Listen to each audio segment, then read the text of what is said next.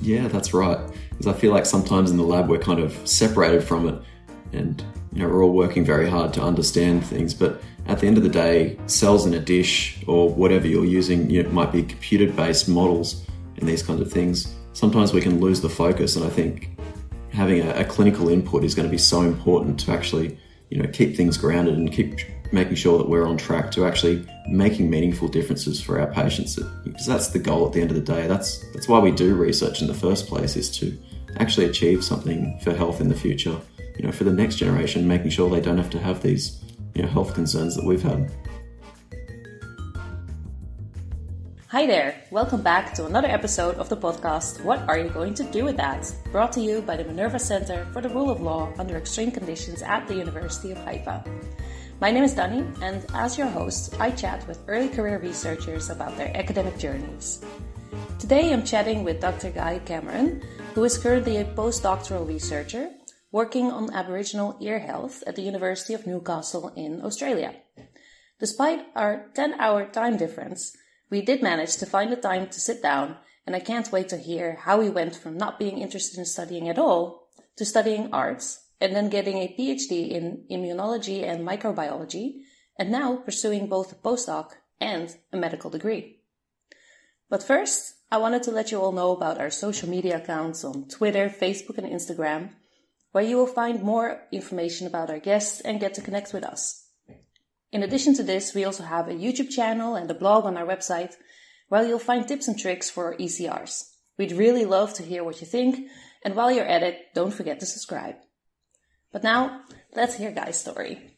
Dr. Guy Cameron, I should say, has a diploma of IT in networking and administration and has worked in a computer store for a while before he started a Bachelor of Arts at the University of Newcastle. Now, Guy hasn't completed his BA, but it did give him access to the Bachelor of Biomedical Science at the same university. He continued then with a Doctor of Philosophy in Immunology and Microbiology, which he has completed just this year. So, congratulations is in order. Currently, Guy is doing a joint medical program, which is a Bachelor of Medical Science and Doctor of Medicine at the College of Health, Medicine and Wellbeing at the University of Newcastle. He is a research assistant at the same time, as well as a technical assistant at a COVID-19 vaccination center and an Indigenous tutor. With 6 publications and various prizes, awards and conference presentations, I think it's safe to say that Guy is quite successful, and I hope he will share some secrets to success with us today. So welcome, Guy. I'm glad that this day and age allows us to see each other so easily despite the huge distance, time difference, and the pandemic. So how are you doing? I'm doing great, and thank you so much, Danny. That's absolutely amazing. Thank you for the introduction. It's awesome, and it's amazing to be here with you. I'm really stoked. Great, I'm glad. So, because this morning with me here, I actually am having a coffee instead of my regular amaretto. But what are you having? Well, I was planning on bringing along a boxed wine. There's nothing more Aussie than a goon bag, let's say. But I decided to go a bit more structured, and I've got a little dry gin here from a local brewing company. And the reason I chose that is because it was a present from a dear friend of mine who actually did honours through the same lab, and we really hit it off. And it was a present from him. So I thought it's got that sentimental value. So cheers. That sounds very good. Yeah, cheers. All right, so while we're sipping our drinks, me to wake up and you to relax, maybe, I'm going to kick off with some short questions. And my first one is, how are your weekend mornings different from your weekday mornings? Okay. So my weekdays, typically it starts around 5:30. I'll get up. First thing I do is kind of get myself ready, head on out to the gym. I really don't feel like it a lot of the time, and I'm not a morning person, but it really is one of those routines that's kind of kept me structured and kept me involved in what I'm doing, and kind of, gets you ready for the day. So that's kind of how my weekdays go. On the weekends, it does depend a little bit because I have a few different occupations. I might be helping out at the vaccination center or whatever it is. But I always love to go out for a jog or, go for a walk, be out in the environment. It's a great way to start your day, I think. Sounds like it, yeah. It's getting really cold here in Germany and rainy. So I'm not sure if I could take on such advice, but it sounds really nice to be able to have a stroll in the morning. All right. My next question is, what do you think is the most common misperception that people have of Australia? Ooh, that's a good question. Probably that we're all bogans, I guess, which is somewhat true. And that we live in the middle of nowhere and there's nothing here, I guess, because we're so widespread. We're kind of sitting behind the times as far as internet and things, because we have a huge area to kind of get communications and things out. It's kind of, I guess we lag behind a little bit. So I guess, seeing us as seen in the, sitting in the dark ages still, I guess. So you're saying that that's not true, right? It's not true. No, we've had some challenges to overcome as a country, but certainly we've got some of the great research facilities here, and awesome things going on. Cool. Yeah, we'll talk about that in a moment when we get to your academic journey. But first, what have you tweeted about today? Today, I've kept it fairly simple. Just getting involved for Movember, which is this movement where it's kind of raising money and awareness for men's health around, suicide prevention projects, around, awareness for testicular health, research on understanding, prostate cancers, these kinds of things. And I guess I'm, taking part in that and trying to put my face out there to try and drive a change. And, so far we've been able to raise a few dollars. So it's been really exciting, and I'm so proud to be taking part. Yeah, great. That sounds really good. So if people want to see your Movember mustache grow, then they should follow you on Twitter with the handle @DrGuyCameron, where you have quite a few followers already. And you also obviously tweet about the things you do also at the university and also outside of the university.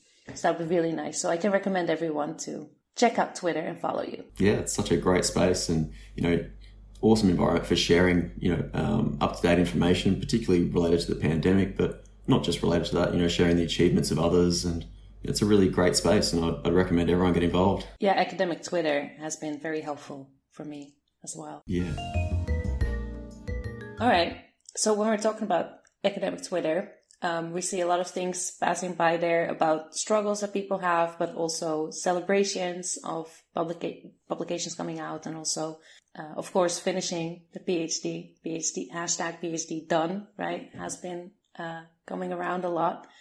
But before you get there, you have to start somewhere. And with you, I'd really like to figure out how it is you started your academic career, because our producer Ido has spoken to you earlier, and he let me know, I had the idea that he didn't really want to study at the start. And then he started with a Bachelor of Arts, and I saw on your resume that you haven't actually completed that particular bachelor. So what happened there in the start?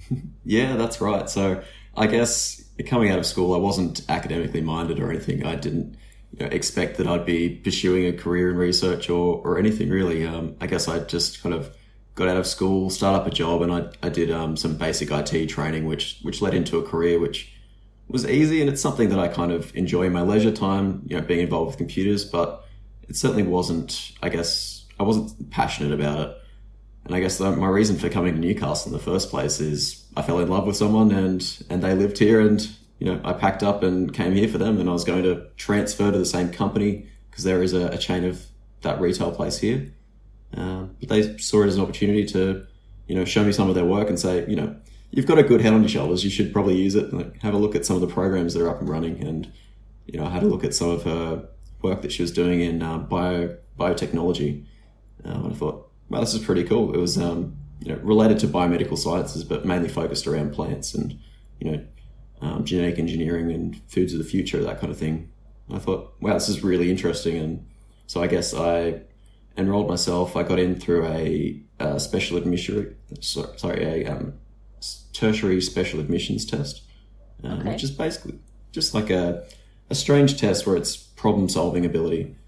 But that actually got me into the Bachelor of Arts, which was kind of my foot in the door as a mature age student, because I didn't have a good school record to kind of go off and be able to get into university in the first place. So that kind of explains why I was in the Bachelor of Art to begin with. And I was kind of just searching around what it was I was actually passionate about. Like I knew I wanted to make some kind of positive change in the world, have a career that I was happy about, and, going to work would be a pleasure rather than just, doom and gloom, I guess. Right. So while I was studying at Bachelor of Arts, I got the opportunity to pick multiple different courses. So I studied some psychology, sociology, a range of different areas, but I think it was an introductory biology course that really took my focus. I guess it was just eye-opening. I was learning about how cells work, how diseases form, and just how our human bodies are so complex. And I was just amazed at thinking, how doesn't it go wrong more often? So I guess that kind of drove me into biomedical sciences, because as I learned more, I realized that as a species, we don't know a lot about disease pathogenesis and why things go wrong.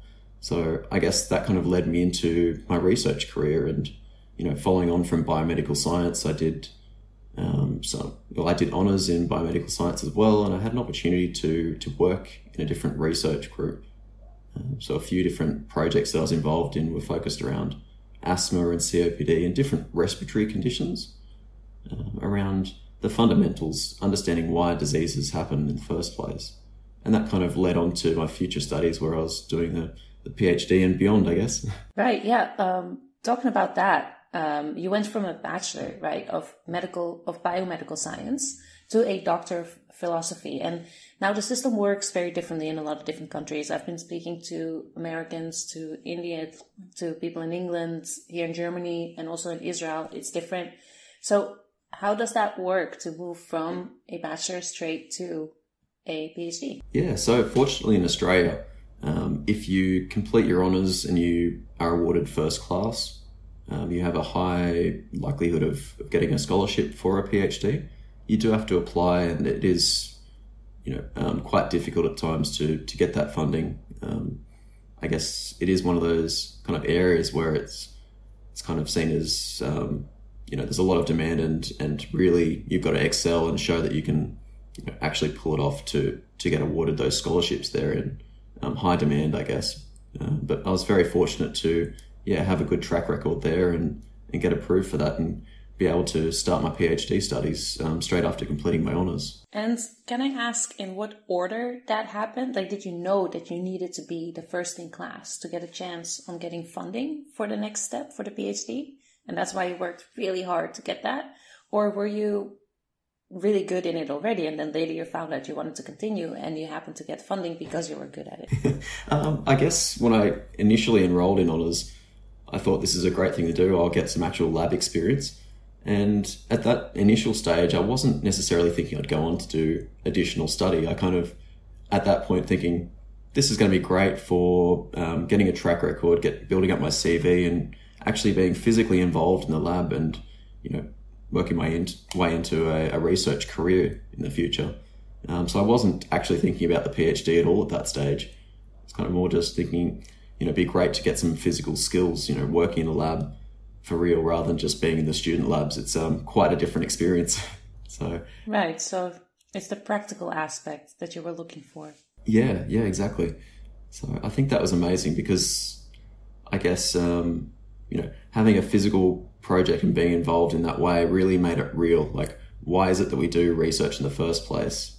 It's to really make a difference in the world. There's so much we don't know, and things are very complex. Like, you need such advanced techniques in the lab to be able to begin to understand some of these things. And sometimes, you raise more questions rather than answers with your work. And that's a really cool part of science. But it's one of the frustrating things too. You could definitely say that. I experience the same thing, even though I don't work in labs because I'm in a different field.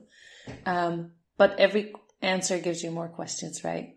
That's exactly right. Yeah, that's the big thing about STEM, I think, regardless of what area you're in. So if we go to your research question, and maybe a little bit of the answer as well, because you already completed your PhD, what was your PhD research about exactly? Yeah, so it was focused on understanding the different cell signaling factors that are dysregulated, I guess, in different forms of injury in the urinary tract. So I was looking at acute kidney injuries that were sterile based, so inflammation driven, but not necessarily from a pathogen. And I was also looking at ascending urinary tract infections. So where a bacterium actually enters the bladder and then works its way up into the kidney and causes quite a different kind of damage there. And understanding the role of different immune cells and factors that are released by our immune system and seeing the dynamic interplay there, I guess. So that was broadly what I was focused on studying, just kind of generating knowledge so that we can later use that for future treatments. So I guess some of the biggest outcomes that I had in my PhD project was based around the urinary tract infections. So a particular immune signaling molecule called interleukin-33, we found that was actually, highly dysregulated in the infections. So there were large amounts of this present and we didn't really know why. So we looked at what was the effect of actually increasing that even further, trying to exaggerate things before the infection. And we actually found that made it quite a bit worse. It actually allowed the bacteria to get into the kidneys itself.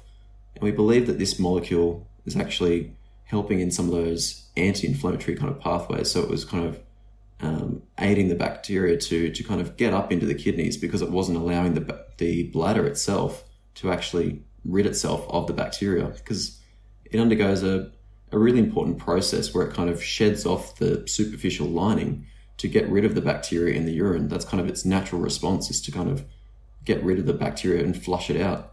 And we think that one of those immune signaling molecules may have prevented the bladder from shedding to its normal amount and allowed the bacteria to kind of ascend into the kidneys and cause, widespread infection, or pyelonephritis as it's called clinically. So we found that, and that was pretty incredible because no one has actually shown that before.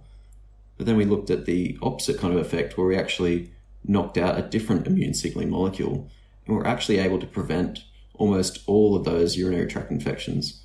So that was really cool. I do think it's pretty cool that you got research results that are really new and that no one had found yet. And I bet that that's also what most of your publication articles were about. Yeah, well, actually, a lot of that work in the urinary tract, we haven't actually been able to publish on it yet. So a lot of the experiments kind of got disrupted with COVID, and then we submitted some manuscripts and they were kind of just bouncing around. We've got to find the right journal for them at the moment. And like I was saying earlier, rejection is kind of part of the process. Unfortunately, you can have the best experiments out there and the best models, but unfortunately, sometimes it just takes a few rounds to kind of get it into the journal where it fits best. And everyone kind of talks about it on academic Twitter as, reviewer 2, and everyone kind of laughs about the horrible responses that they get. And that, you just got to embrace that. That is all part of the process. And even, the best Nobel laureates out there, they've got several rejections. And I think knowing that kind of makes you feel a bit better about the process. But yeah, some of that work is hopefully going to come out early next year, I'd say, as we kind of find the right fit for it. So my initial publications were more about the sterile kidney injury and looking at similar molecules and different cells there, and looking at, I guess, whether we could knock out those kind of immune signaling processes and seeing whether that actually made the injuries better or worse. And interestingly, we actually found that it was no different if we knocked it out. But several other groups showed that if you actually exaggerated those immune signaling molecules, you could actually protect against an injury and have it kind of repair the kidneys sooner after a sterile injury. So it kind of added to the work that other people were doing, but unfortunately wasn't the most exciting result in the sterile context. Important to know that it didn't make anything, make it worse or make it better. But yeah, not the most exciting story to tell. But that was some of my initial work there in the first year of my PhD.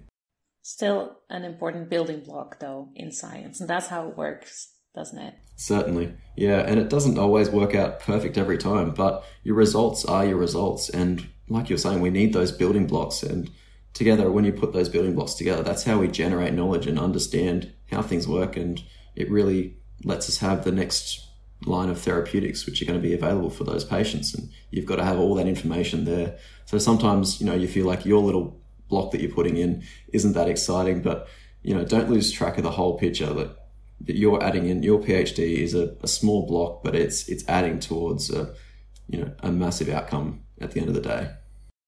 Exactly. Yeah, too bad that we still only give the spotlight to the people who write that paper on the top. But that's also what footnotes are for. And you might find yourself in one of those at the end of the day. So it does help, definitely. Yeah, that's exactly right. Yeah. Yeah, I'm wondering because, like I said, I never stepped into a lab, so it's hard for me to envision how that went. I suppose you are talking about problems with kidneys and the viruses that you mentioned in the bladder with humans, right? So how do you research that? Did you have test humans, or how does that work? Yeah, so our research group dealt mostly with model-based systems, so preclinical work. So it's all about the fundamentals of how it works. So we were utilizing a lot of different data sets, firstly, to understand what factors are dysregulated in human disease. So there have been a number of profiling kind of experiments that have been done utilizing urine, blood, and that kind of thing from patients who are experiencing these conditions. And at firstly, I was looking for correlations around what kind of immune factors are dysregulated, and has anyone actually looked into those further and try to answer, okay, what is that particular factor doing in this context? Is it harmful, or is it preventative, or is it like kind of helping the situation? It's helping repair after an injury. So I guess that was step one, is kind of generating a hypothesis.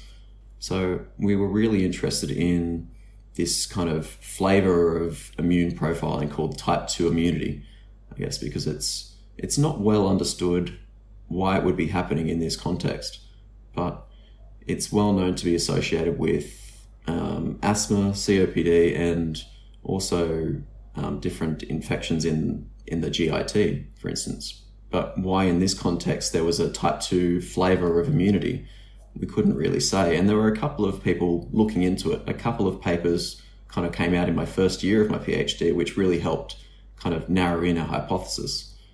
So I guess I was looking at the role of that type 2 mediated immune response and the cells that were producing that, and trying to understand whether they were helpful or whether they were negative in those contexts. In the case of a sterile injury, did we want more or less of that? And in the case of a bacterial ascending infection, again, did we want more or less of that flavor of immunity?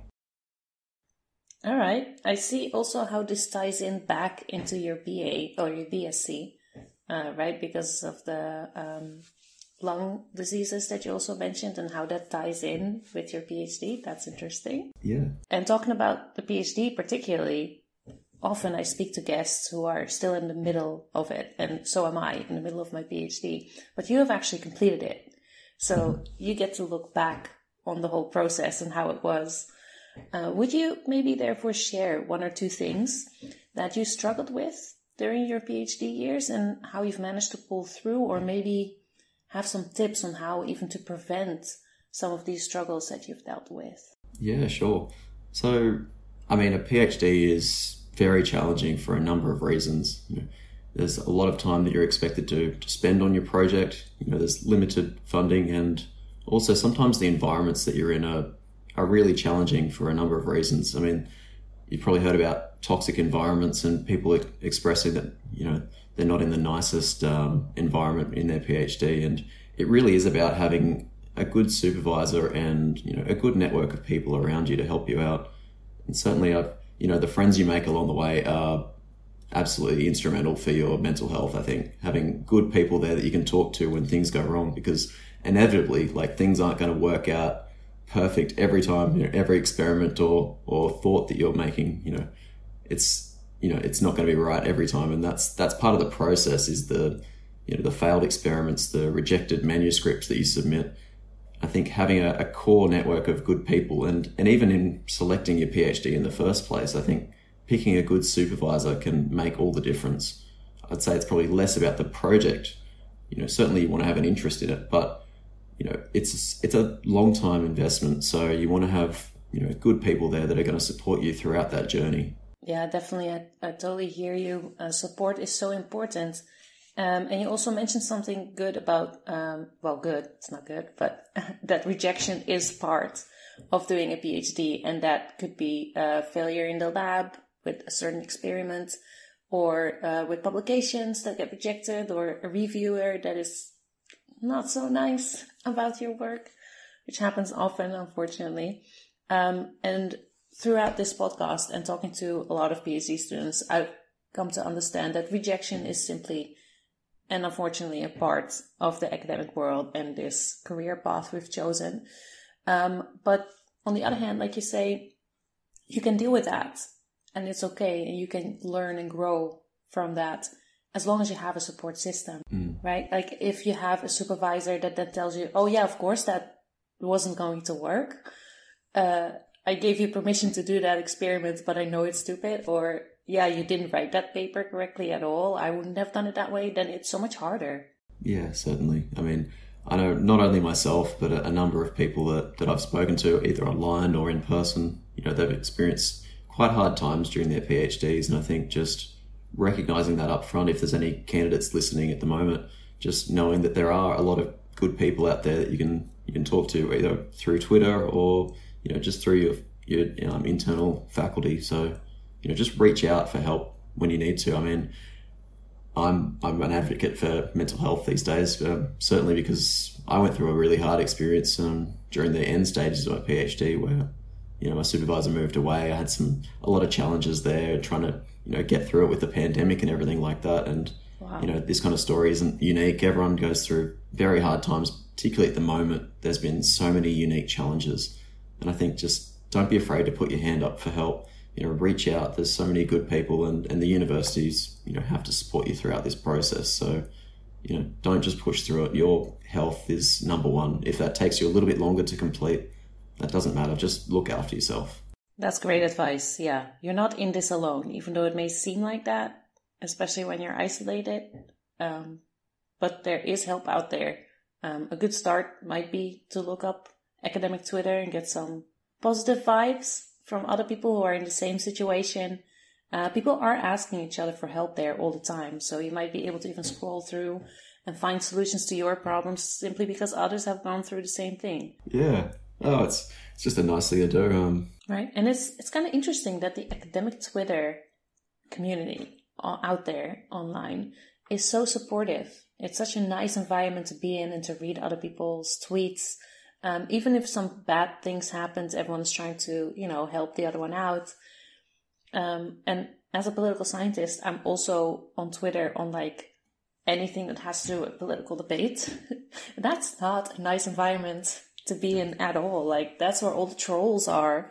And that's where everyone is kind of afraid of tweeting anything about their personal opinion because they don't want to get attacked. So it's interesting that in academia, it's actually very different. Yeah, definitely. I mean, certainly sometimes when I share some COVID-19 related information, you do get those trolls or just people trying to,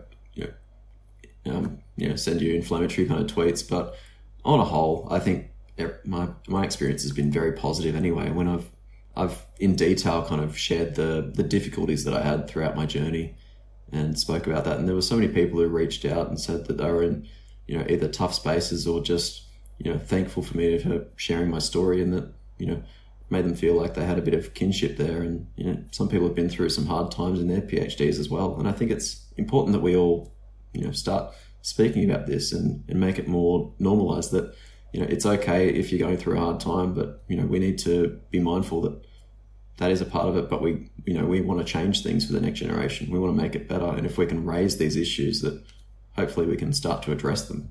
I mean, just recently there was a very well-known scientist in Australia who tweeted about his experiences in his research lab 20 years ago, and it was very similar to mine. Supervisor took off and made it a really horrible experience for him trying to finish, and he was talking about how that still upsets him today. And I think just having that kind of kinship there, it's upsetting that these kind of things are still happening today. That was his experience from 20 years ago, but it's important that we all speak about this and really make sure that we're looking after our candidates and, not trying to sweep these issues under the rug. It's something we need to address. That's right. Yeah. And of course, that's the same when you physically, actually, in real life, reach out to people from your university. So I could definitely see that. Thanks for that. recommendation. No, that's all right. I'm sorry that you had to go through some of those struggles. But despite all of that, you now are a doctor and you managed to publish and present your work at conferences. And now you have a postdoc position and you got that right after the PhD, right? So what are you working on at the moment? So I've really only just started up, I guess, with the Aboriginal Ear Health Group. And it's a new, I guess, experience for me because we're just kind of setting up the lab at the moment. So there wasn't a previous lab set up there ready to go. But we're essentially looking at improving ear health. We're mainly focused on our Aboriginal population because in Australia here, our Indigenous people experience quite severe ear disease, particularly in childhood. So that's something we really want to intervene with. And there's a number of projects that are up and running that I've been kind of involved in this year that haven't been so much lab-based, but we're looking at performing some clinical audits to get a better picture of across our health district. What are the common presentations? Do they happen at emergency areas because they just can't get access to GPs? Are our GPs, diagnosing it well enough and, understanding the problems? We've got a range of different projects looking at creating video kind of training resources for GPs and surveys going out there to understand, whether they feel confident in looking in someone's ear and making a diagnosis and whether that particular training resource has actually helped them out or not. And there's a couple of other projects looking at the role of Aboriginal health practitioners also in the GP kind of setting, not only in the Aboriginal medical centres.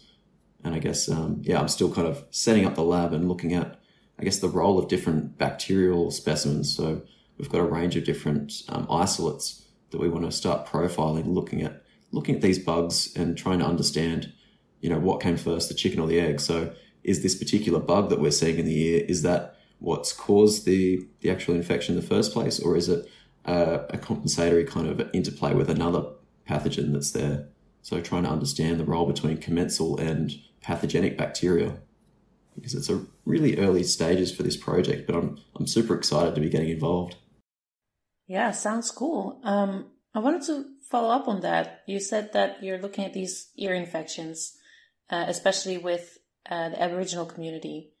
Is that because it happens more with them, or you're only interested in this particular group and their medical health? Yeah, so I guess that's our passion because it does disproportionately affect our people. So that's number one, that, children seem to present with ear-related disease, about twice the rate if they're Aboriginal or Torres Strait Islander. So it is a significant burden on our communities, and particularly those who maybe don't have access to, a good GP kind of setting or, feeling comfortable in that environment, because they're unfortunately in our health system, things have improved a lot, but we've got a long way to go as far as unconscious biases. And, unfortunately, racism is still one of those things that we're not completely addressing as a community yet. But, things are certainly improving, and it's just got a little way to go. Right. Are there more projects like this that focus on the Aboriginal community specifically at your university or in Australia? Or do you feel like you might be one of the only ones out there? Oh, there are certainly other projects. So there are a number of projects that I've recently learned about that were performing in utero scans of newborns and just saying, in utero, so they're not yet born. So looking at whether we can use those scans to report on, the potential health outcomes of the offspring, trying to use new technologies to get a better understanding of how they're developing and whether they're meeting milestones to try and impact on the preterm birth kind of story, because unfortunately that is another area where it significantly affects Aboriginal and Torres Strait Islander people. But there are a range of different projects that are being performed across the university. There are some in respiratory health, and I think there's a range of different people involved in that across our university, and they're actually taking that out to the communities more like inland across different areas of New South Wales, and that's pretty exciting that they're actually getting the community involved. It's not just expecting everyone to travel out to the bigger regions, because sometimes that's just not an option because in Australia we are quite widespread. Right. At times it does work that way in Australia. Yeah, that's right. All right. And on your resume, I also noticed that you wrote that you're an Indigenous tutor. What do you mean by that? I haven't seen that on the resume yet. And what do you do in that position? Yeah, so it's a position that runs in consultation with the university itself. So it's kind of giving back to the community through an area called the Wallatuka Institute. So they're all about making sure that Indigenous people get equal opportunity and are, having the opportunities to succeed no matter of their background. So it's a service that we offer that we can basically have some one-on-one tutoring to make sure that, they're having the best chance to succeed. So I work one-on-one with students in areas of, trying to get into medicine, or they might be pursuing a science career and just want to talk a bit more about it, or, just some assistance with, meeting the demands of their project, or sometimes just, being there as someone to talk to, just a mentor who can say, it wasn't so long ago that I was in that place and it's okay. Like, I know it's stressful at the moment, but we've got this. And just having that voice, I think is so helpful sometimes, because some people, like myself, I didn't expect to get into this kind of career. And unless someone's told you that you can do this, sometimes you just don't know. You don't really back yourself sometimes. And I think having that positive reinforcement is so helpful. Right. So back again to the support system. So you're a part of that for others. That's really great. I like that. Yeah, exactly. It's something that I'm, particularly passionate about. I think out of all of my careers that I've had, it's the one where I've seen the biggest benefit.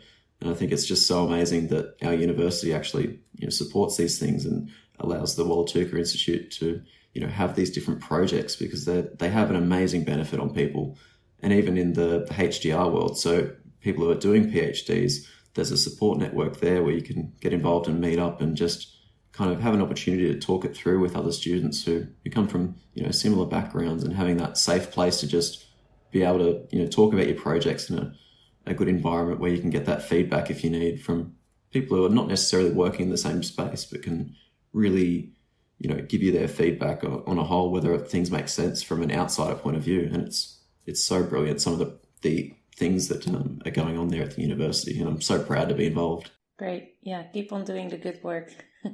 I hope everything will be open again soon, and then you'll be able to meet everyone in person again as well. Yeah, that's right. Zoom meetings are not ideal. Yeah, I mean, it works if there's no other option, but I think a lot of people are dying to have some actual social contact again. Oh, that's right. All right, so I noticed that you're doing a lot of activism. I obviously a tutor and a mentor to a lot of people. You're growing a mustache for Movember to raise awareness and also some money. And you're also part of a vaccination center. I'm not sure exactly what your role there is. Yeah, so at the vaccination center, I kind of just do a bit of everything. I guess it's a good way to really give back to our community and just be the face. So sometimes I'll be at the door greeting people. Sometimes I'll be coordinating the vaccines between the pharmacy draw up and the nurses out there actually giving them. So being the in-between person to kind of coordinate the numbers and make sure we don't have too much out, because it's got a small amount of time where it can be administered without kind of being unstable. So yeah, I do a range of different jobs there. All right. How has that been to work in a vaccination center? Because I know that in Israel, we had vaccines pretty fast and a lot of people were able to get it very early on.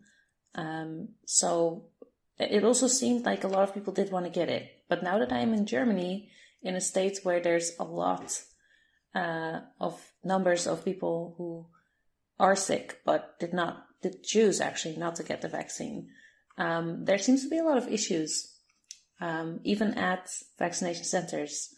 So have you experienced anything like that? Well, fortunately, I think in New South Wales, things have been really smooth. So we've got, quite large numbers. I think we're up to 91% double dose now and 94% have single dose. But I think that in the early stages, things were really slow for us. And there's a number of reasons why that happened. But again, if there's not that drive, because we didn't get hit as hard as some other countries, and I think that made people be a bit more relaxed with it, thinking that it's not such a big deal. And then it started coming over here in, big numbers. It started to kind of get out of control, particularly in Victoria.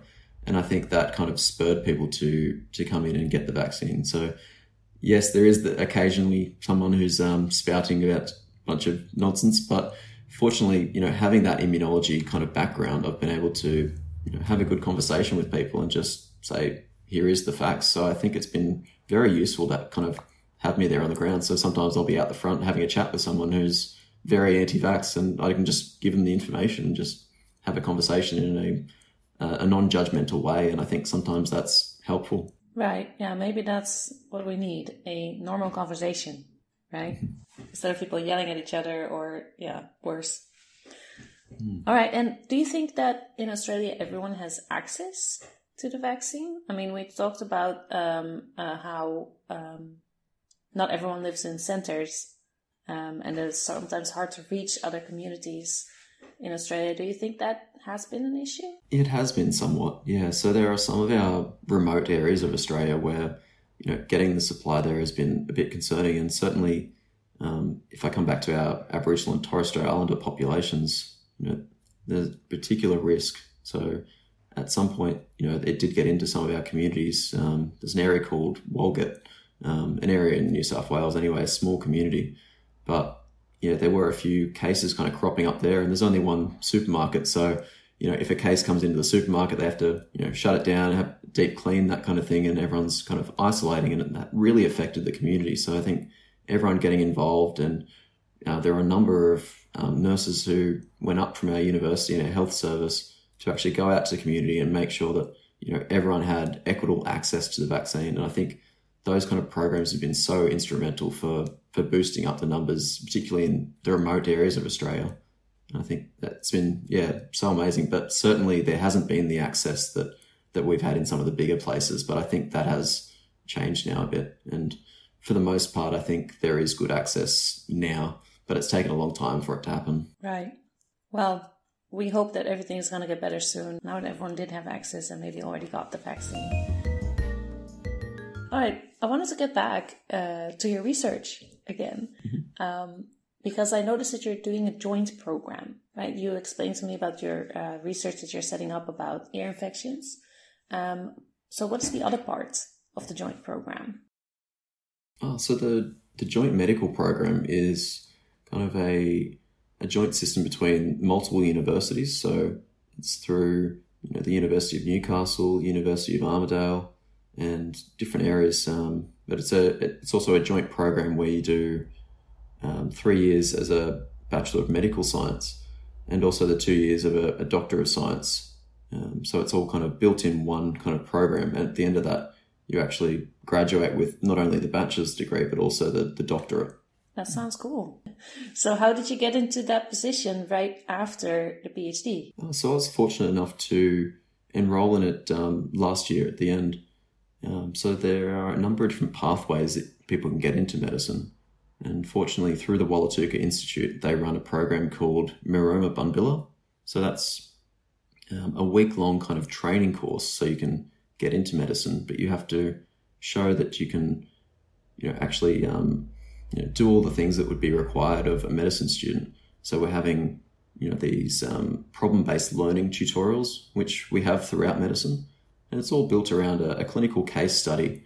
So we'll be presented with a patient, and each day you learn a little bit more about the patient. You might get some lab results. You might pick up some new information about them. And then you're kind of learning the background, the anatomy, the physiology, understanding how the disease processes work along that week as well. So you can kind of, at the end of the week, you can put it all together and you can say, okay, this is the likely diagnosis. This is what's going on, and this is how we would manage that patient to make sure that they get the best health outcomes in the future. So I guess it was kind of a training program built around what's required of a med student.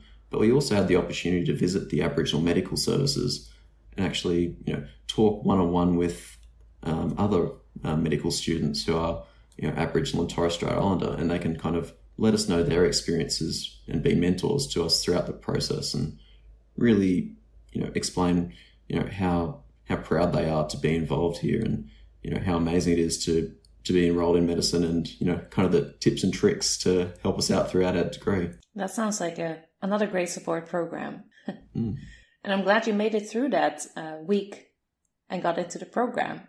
But I wanted to ask, having already done a PhD in research and now being interested in continuing and getting a postdoc position, why would you go into more medical studies again instead of only research? Yeah, no, that's a good question. I've been asked that a number of times. People have said, haven't you had enough torture yet?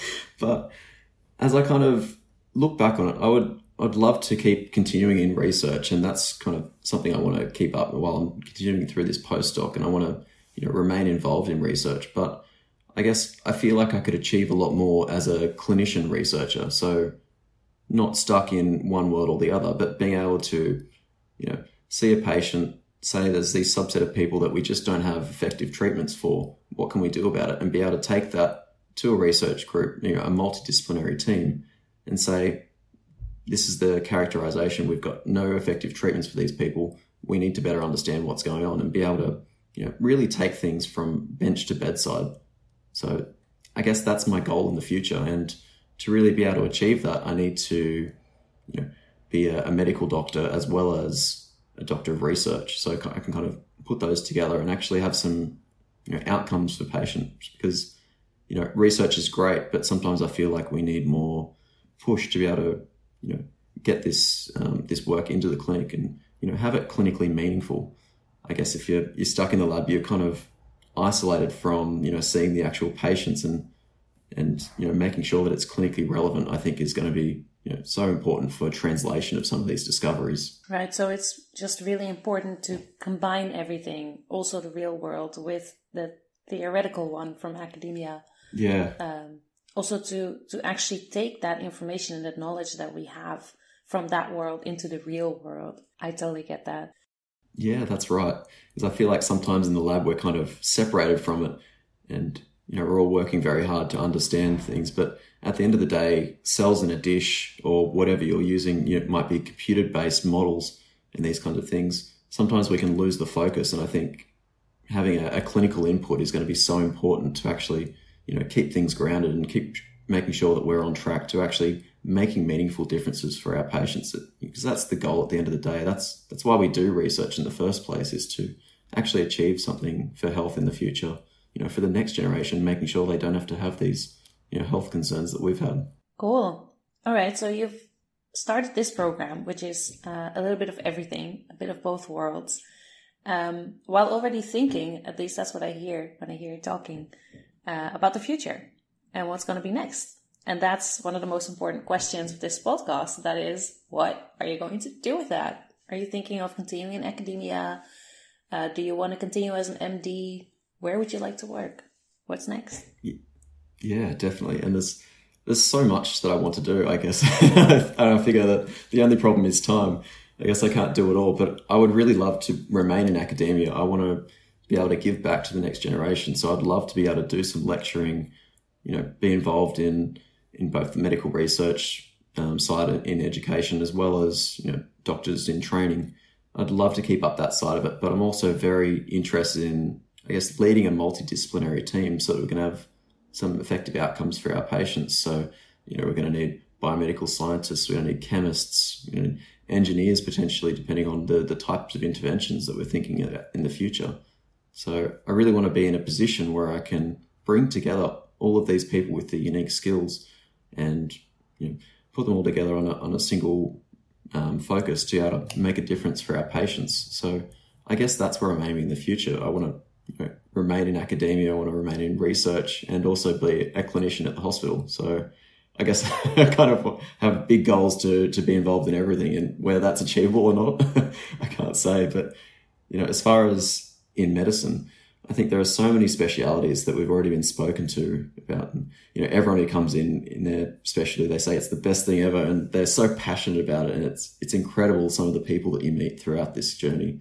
And I guess I can't say exactly which specialty I'll end up in. Like, they're all so amazing, but I think pediatrics is an area where I'd absolutely love to be in. Being able to help children at the end of the day, if you can intervene and stop them from, having a harder life. I think that's just absolutely amazing. Although it would be a scary place to work as well, because, kids certainly, things can go downhill quickly, and making sure that you're competent to be in that environment. And certainly you'd have to have, quite good training and making sure that you're, doing the best for your patients as well as their families. So I think it's going to be a really rewarding area to be in, but also, it's kind of scary. I understand what you're saying. I'm not sure if it will be something for me, but you almost finished your first year, I understand, right? Yeah, we just finished our exams, so 20% of the way finished. Okay, yeah, exactly. So you have more time to also figure out if it is something that you're comfortable working in and with.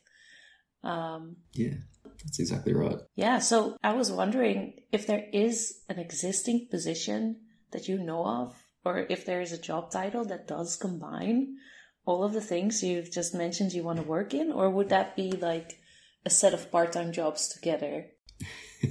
Yeah, that's a good question. There are a number of people who work as clinician researchers, and we have a few of those at our university that I've had the opportunity to speak to, and they're absolutely incredible people. And I guess I kind of want to follow in their footsteps. But as far as the exact job that I'm describing, that probably doesn't exist yet. But I have been in discussion with a number of professors who have basically said, that sounds amazing. You've got great drive for the future, and we want to support you throughout that process. And we think we want to support you in that career, because that all sounds amazing. So I guess whether or not it's going to happen, it's still early days, and I can't say it, but I'll figure I'll aim as high as I can, and we'll see where we end up. All right. Well, I wish you the best of luck, and I can't wait to hear what it's turned out to be. But it's going to take more time, of course. And we should take our time, right? To be the student and to see what's good for us, what works, and sometimes also what doesn't. That's exactly right. Enjoy the journey. Right. All right. I could ask you another million questions. I really had a nice conversation with you, but I'm afraid that I will have to wrap up now. So I have a few short questions. They're not actually short, but I like to have a short answer if that's possible. The first one is, what do you consider to be your most important contribution so far to your field?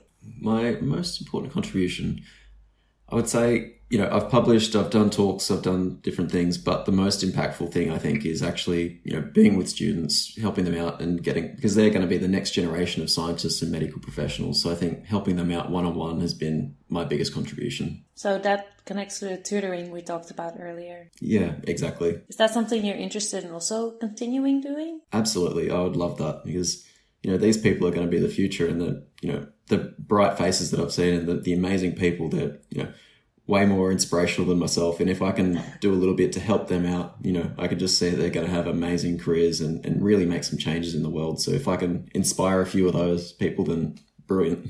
Great contribution. All right. And then who has impressed you most with what they have accomplished? Ooh, good question. Gosh, there are a number of such amazing people in Australia, I guess. I guess Peter Doherty has got to be, one of the amazing people out there. I just think throughout the COVID-19 pandemic, he has been, advocating for, correct information getting out there. And, he's absolute legend. He's got a whole, research lab based on his name. He's got a Nobel, and he's, about 80 years old now, and he's still actively fighting this misinformation that's out there and doing amazing things. So I think that's absolutely amazing. Yeah, sounds like we could use some more people like that in the world. All right. And then my last question is, how do you relax after a hard day of work? Oh, good question. I always grew up with video games, and that's something that I try and get into a little bit if I have the time. But occasionally, if I'll have 10 minutes to just relax, I'd love to just put my feet up and put on a silly video game and just kind of unwind. And I think that's a lovely way to spend my evening. All right, so video gaming. I hope it's not anything to do with the imposter, which always connects to the imposter syndrome that we talk about sometimes. No, I have enough imposter syndrome going on, so I try and avoid that. All right, good. Well, thank you for joining us today, Guy. You've had a very interesting academic journey so far, and there's still time left, so we'll see what that brings you. And I also think I learned quite a bit from it, so thanks for that. And I also want to thank our audience again for tuning in. Don't forget to connect with us on social media, on YouTube and our website with the name What to Do With That, with the 2 spelled as the number 2. And also don't forget to have a look at Guy's Twitter account to see his Movember beard grow. His handle is @Dr. Guy Cameron. Thank you so much, Danny, for getting me involved. This has just been incredible, and certainly I'd recommend anyone to get involved and tell your PhD story, and just it's so amazing to have this network here. So I'm really thankful to be on, and thank you so much for your time. You're welcome. Yeah, I was glad to speak to you and that we found the time despite the time difference. And you had a good story. I really enjoyed it today. Thanks.